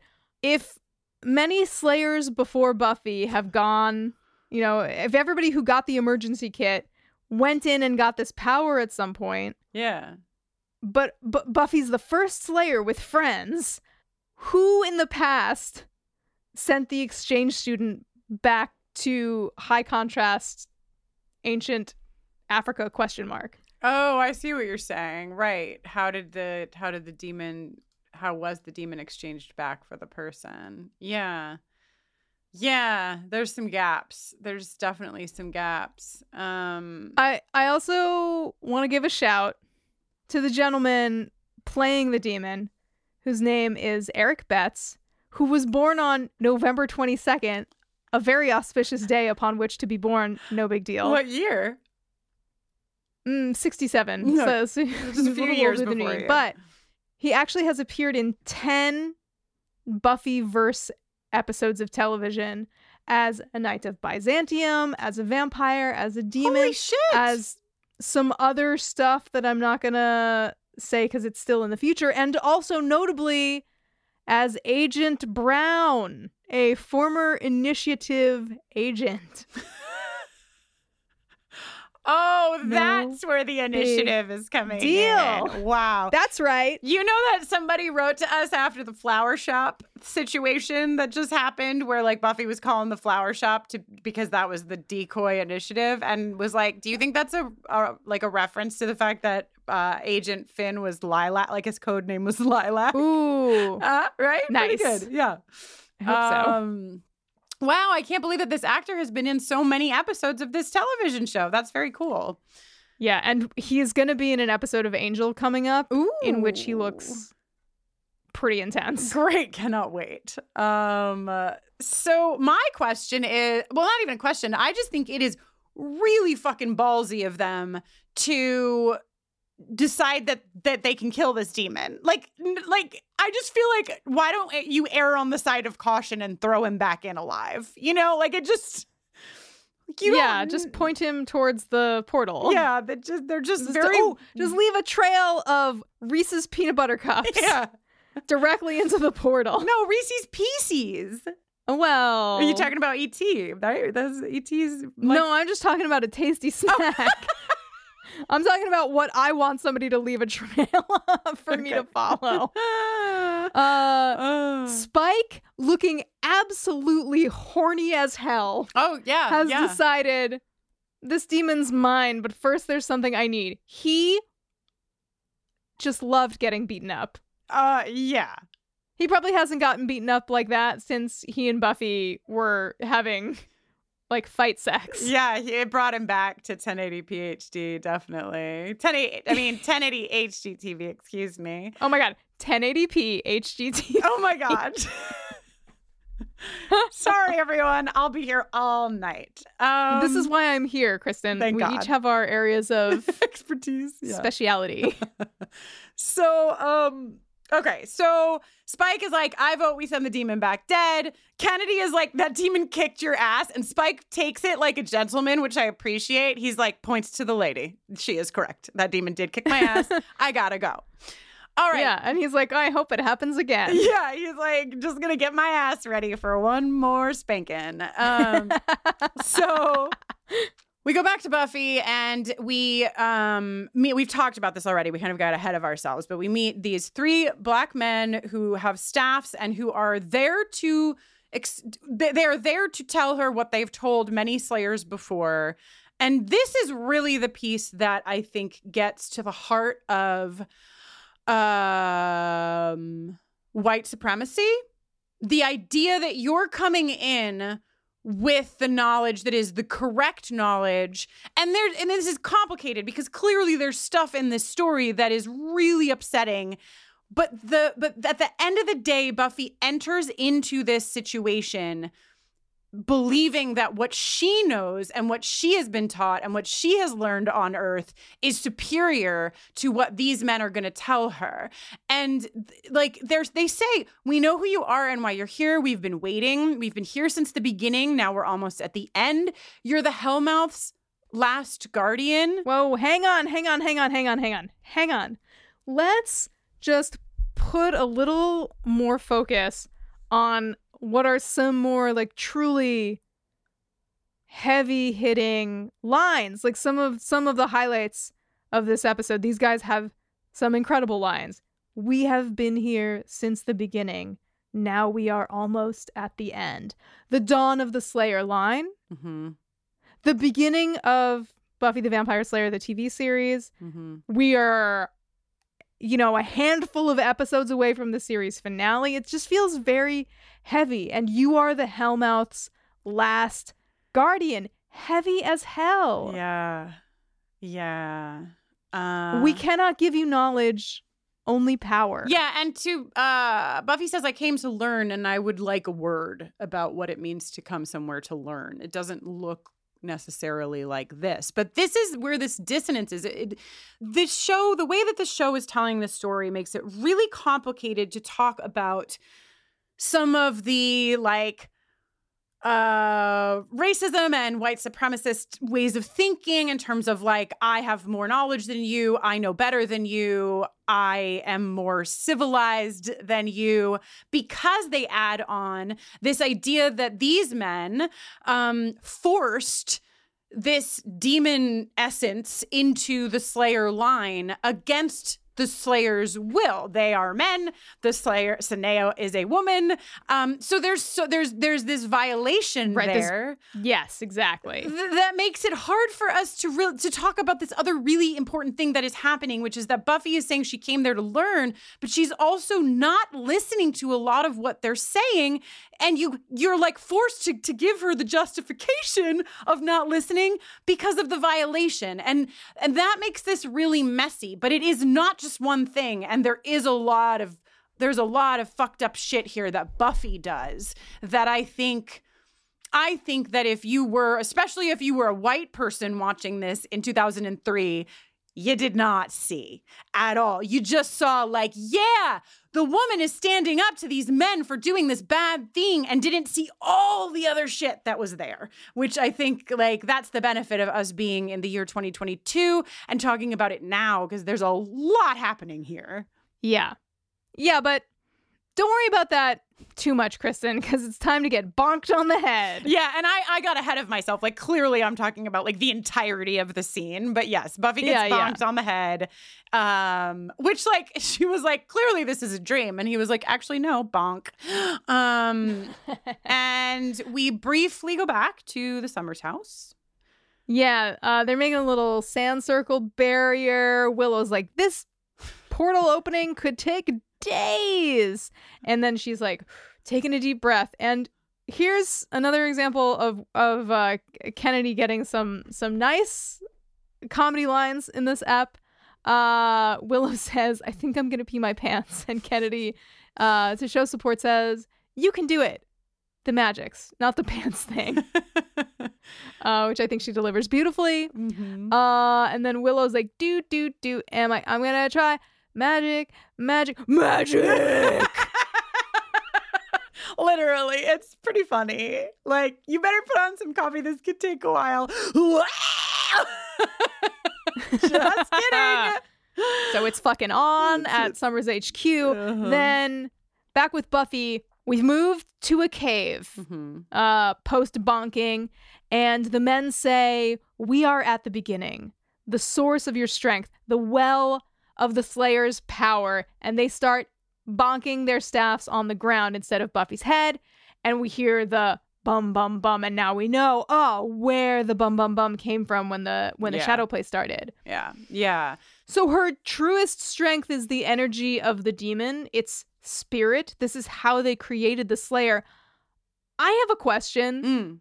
This might be a metaphysics question, but it seems like if this is how they made the Slayer, then isn't this essence already in Buffy? In Buffy, right. That's my question as well. But like, are we to believe, like, that's the gap for me, is like, because we're to believe that up until Nikki, and including Nikki, they had the ability to shadow cast. They had the ability to be transported. We're not clear on who did the exchange to get them back out, but that they were like imbued. I don't think I can say that given the way that the show tells the story, but they were non-consensually given this demon bit to make them better fighters. So then has every Slayer since then not been? Or is this extra demon? Like, does Buffy need extra demon because it's the end? Like, what? I'm not sure what the answer is. Is it like a power-up? It's almost as if people are just desperate to get to the end of this show. Something that I do think is interesting amidst all of this chaos is that Buffy has always struggled from day one about the, quote, darkness inside of her. Faith was like, this is the point, dude. We have darkness too. You have to like lean into that darkness to be able to do the thing. So there is some echoing of like bigger themes, I think, in this revelation. I cannot for the life of me understand why this is what they chose to make the origin story of the Slayers. what is the point? Is it just to give us another moment of Buffy being like, girls rule and boys drool? Because we don't need that now. We know that. We don't need more of this. We know boys drool, says Kristen. We've known boys drool for so long. But it just, I just don't understand the importance of telling. I mean, I believe that there is not an importance of taking us back to ancient wherever we are. Clearly they are saying ancient Africa, and telling us that the way that this happened was full of all kinds of violation and women being chained down, and it just seems so unnecessary and also so racist and just so unfortunate because we didn't need it. Buffy could have still found the source of her power, and it could have even been the essence of a demon. Like, that part is, I feel fine about, but it didn't have to be this really, really upsetting story. And it certainly should particularly disturbing visuals and implications. Really, really fucking rough stuff. And Sanaya is not here. And like, that just makes it all the worse for me, is that this happened to Sanaya was the first person. She was there. She was there with these men. Was it a violation of Sanaya? 99.9% it was, yeah. But she's not fucking there. And the rest of this story is not here and being told by the person that was there when this happened. Like, we don't have the complete story. I feel very upset about it. It's a bummer on all counts. And it's also, as we've said a million times, the telling of it is racist in a lot of ways. But, you know, here, oh yeah, there's my note for the visual. My note for the visual that we see with this, like, sort of swirling black demon energy is, this is so fucking fucked up, in all caps. I'm just so upset about it. It's really, really upsetting. And she's, you know, Buffy's saying, like, this isn't the way. Just everybody stop it. Writer's room. You're all grounded. You're all fucking indefinitely go to your room. Grounded. Go to your fucking rooms. This is bullshit. Meanwhile. Okay, back in the basement, someone else is reuniting with their darkness. Spike is dusting off his duster. He goes sweeping through the hallways, and Principal Wood, being a totally normal, chill guy, is just leaning in a doorway in the high school with all the lights out. And Kristen, would you like to engage in some line reads with me? Sure. Who am I playing? You'll be Principal Wood, and I'll be Spike. Okay. Where are you going? Got a job. Nice. How's my accent? So good. I thought it was James Marsters himself. I know. Nice coat. Where'd you get it? New York. And then, wait, can I also be the orchestra that we don't hear? Dun, dun, dun. Oh, yeah. Oh, you guys, why did you do this to us? This could have been so much better. But yes, this is Nikki's coat. And yes, now Wood knows. Oh, God. Okay, over at the Summers house, Willow's doing her little spell. She's got her full eye contacts in, and she frigging zaps Kennedy and Anya. Yeah, she sucks their power from them. Eek. And and it works. The portal opens, and they better keep that portal open for a minute, because Spike has only just gotten to where this demon is. How long does a portal stay open once you open it? I know. We don't know. I guess it's until somebody goes through. That seemed to be the rule the last time it was open. This is chaos. It's chaos. Spike has effectively chosen to battle this demon in front of a sign that says "Beware of Dog." So that's fun. I feel like it's, you know, really a setting Spike would like, you know, just like the back alley where he's like, "Beware of Dog. The dog is me." Rough. Oh my God. Okay, before we get the fight, we go back again to the cave where Buffy is. And this is where, I mean, whatever. I don't even know if we need to talk about the details here because we've sort of said it. But like she does this thing, which is why I think they wrote this scene thinking that this was a really simple way to give us like fucking girls rule, boys drool. And they make it all about gender in this exchange. You guys, you're just men. You're just the men that did this to her. Whoever that girl was before she was the first Slayer. And they're like, you don't understand. And she says, no, you don't understand. You violated that girl and made her kill for you because you're weak, you're pathetic, and you obviously have nothing to show me. Oh, Buffy, you fool. This is not it. This is not it, kids. And turns out that she's wrong. They actually do really, definitely, they have something to show her. They have, yeah. They have something to show her. But before we see that, let's go to this fucking killing that is awful. Yeah. Spike seems to be full of life. I mean, I understand why he's full of life. He's like, you know, he's just been told, be bad, be as bad as you can be. And so he's just leaning in hard and he's got his jacket on and he's vamped the fuck out. We haven't seen Spike vamped out in a while like this. And he snaps the demon's neck and then lights his cigarette off of the demon's tusk. I'm just gonna read the rest of what Mac wrote about this, if that's okay with you. Sure. Here's the orc that is portaled in from Africa. An insulting visual stereotype. Spike, charming, well-dressed, quippy, and polished in his chaos, while the orc is lumbering, only grunting, growling, and dressed mostly in muscles. At the end of the fight, we get the truest form of what Colonial Spike does best. He snaps the neck of the orc with ease and relish, and then uses its dead body to light a celebratory cigarette. And in parentheses, Max says, this is the second time the body of a POC character is mishandled inside of one episode.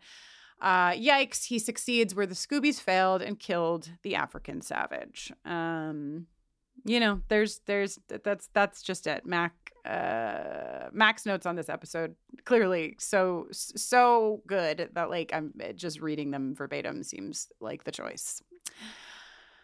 Oh, but don't worry. Everything's totally chill in the caves where Buffy has now snapped the staffs of these men.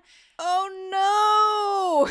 That's the answer. She's broken their staffs and they say, we offered you power. And she says, tell me something I don't know. And they say. And then the dude is like, okay, I will. And puts his hand on her face.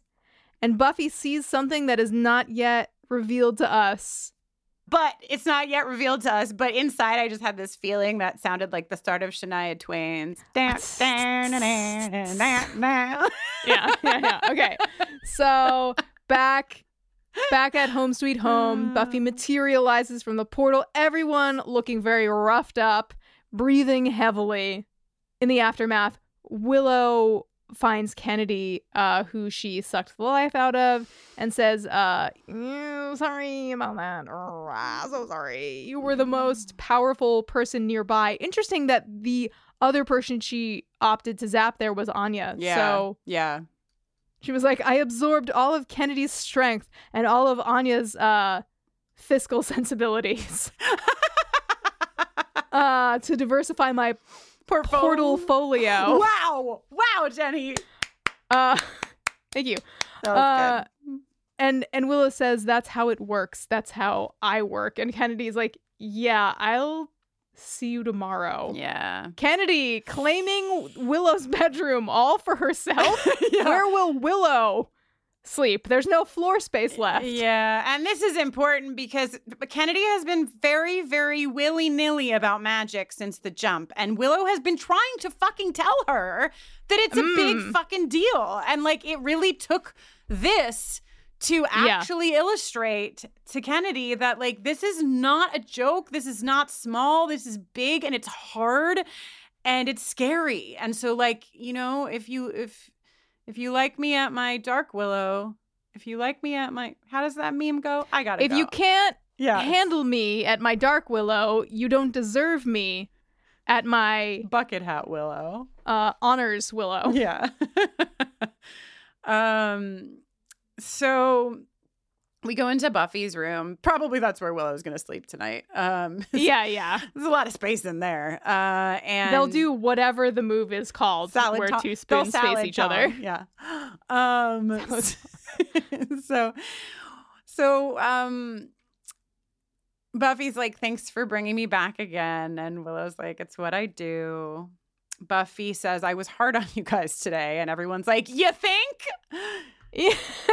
And then she basically is like, I think I made a mistake because the men I met offered me more power, but I didn't like the loophole. And I don't think we're going to be okay because they actually showed me. I think the first Slayer is right. Oh, you think Sanaya might have? You think Sanaya might have? Okay. You think Sanaya might have actually had a fucking point? Okay. The power that we have isn't enough. And Willow says, "What did they show you?"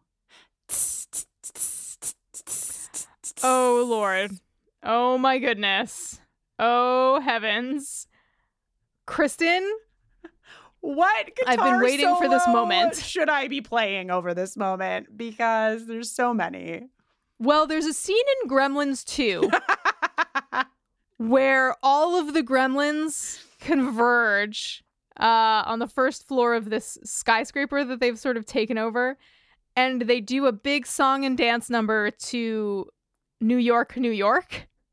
And that's what this scene reminds me a lot of that. Yep, okay. How long do you think it took Camden Toy to film enough movement, like enough single shots for them to put all of them together? I mean, obviously there's got to be some copy-pasty stuff going on, but like there's thousands. When a person plays their character and their character's twin, they get paid more, right? Oh, I don't know. Well, if they do, I don't know either. But if they're getting paid more to play a second role, then counterpoint. Did Camden Toy get paid for 1,000 Turricons? This is a great question.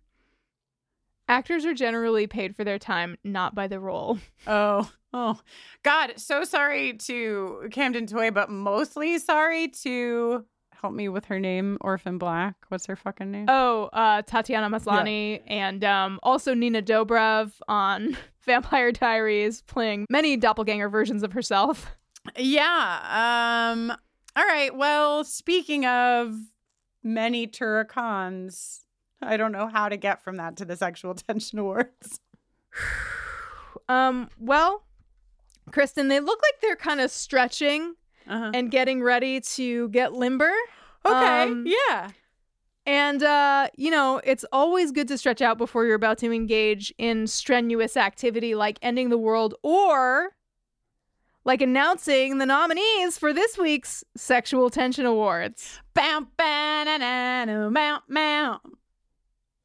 Man, I feel like a Turrican.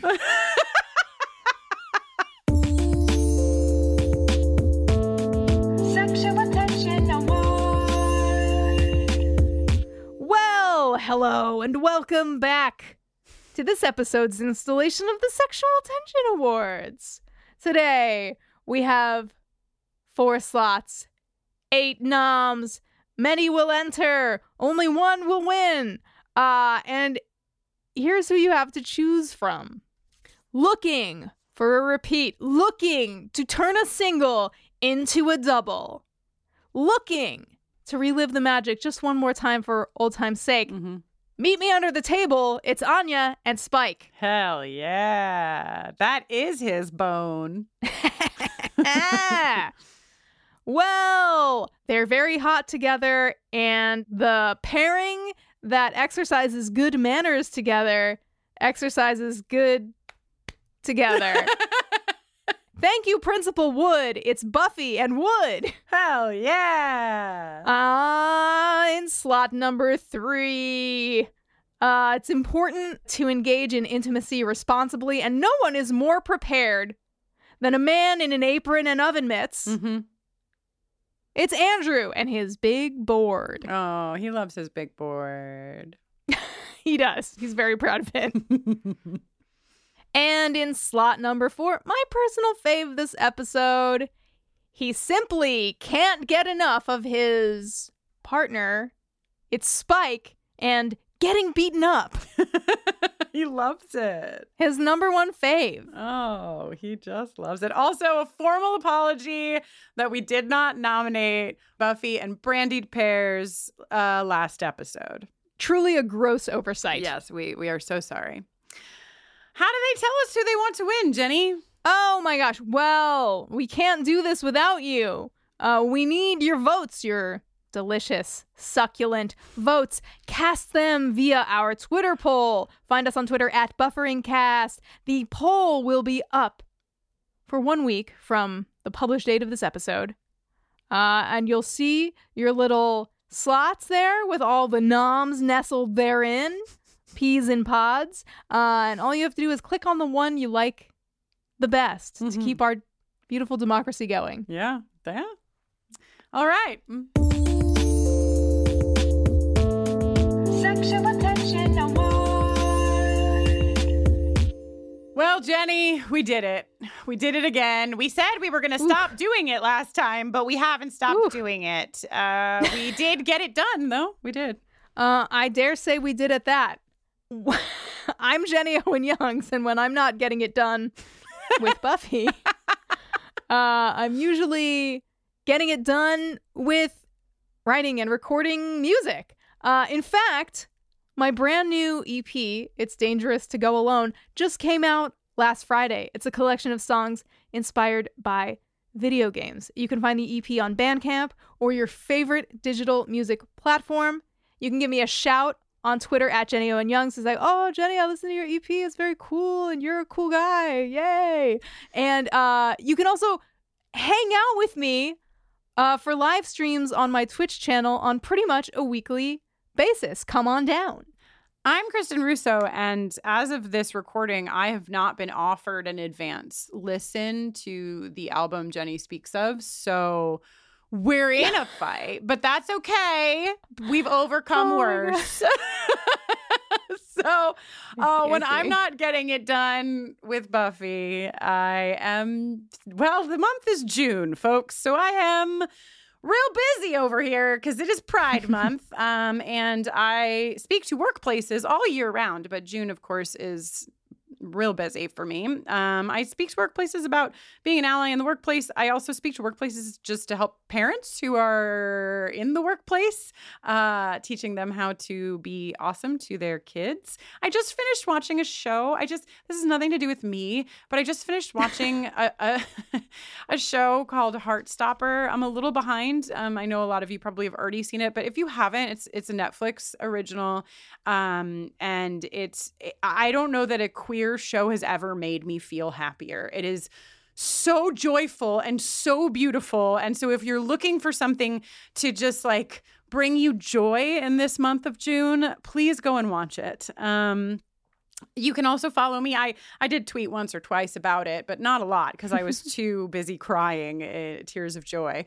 But you can follow me on Twitter or on Instagram at Kristen Noline, or go to my website, KristenNoline.com, to learn about the work that I do with LGBTQ communities. The spelling is KristinnOeline.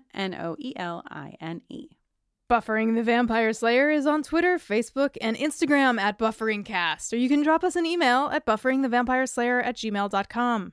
You can support us if you want. We would love to have your support. You can find all of this information at this website. We keep saying bufferingthevampireslayer.com.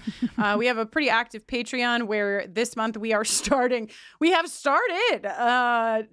podcast already. LaToya Ferguson and I covering the 8-episode Netflix series First Kill about a vampire and a monster hunter who are both girls, really gay, falling in love.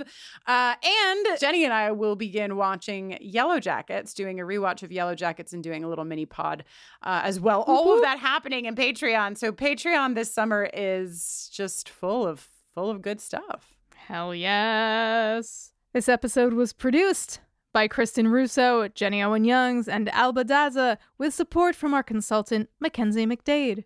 It was edited by John Mark Nelson, and till next time,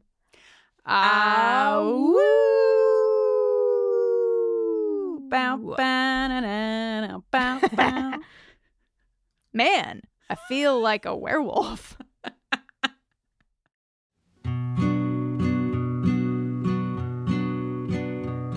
It's tough at the front, it's lonely in the cockpit. I'm the chosen one, doesn't mean I want it, but that's where I'm stuck, just trying to get it done. It's not what I want, hurting people's feelings. I try to make them strong, instead I send them reeling. It's the end of the world, I'm just trying to get it done.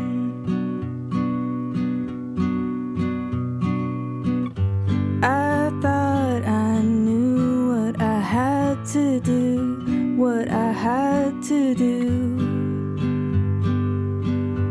I thought I knew what I had to do, but I don't know anything, I don't know anything.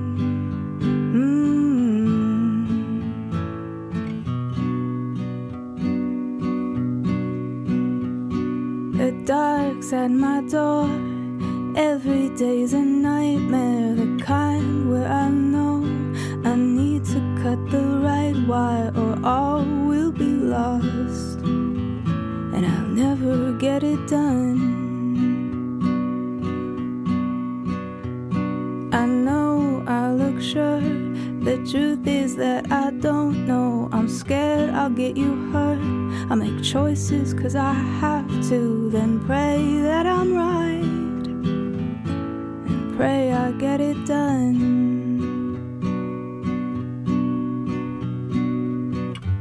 I thought I knew what I had to do, what I had to do. I thought I knew what I had to do, but I don't know anything. I thought I knew what I had to do, what I had to do. I thought I knew what I had to do, but I don't know anything, I don't know anything.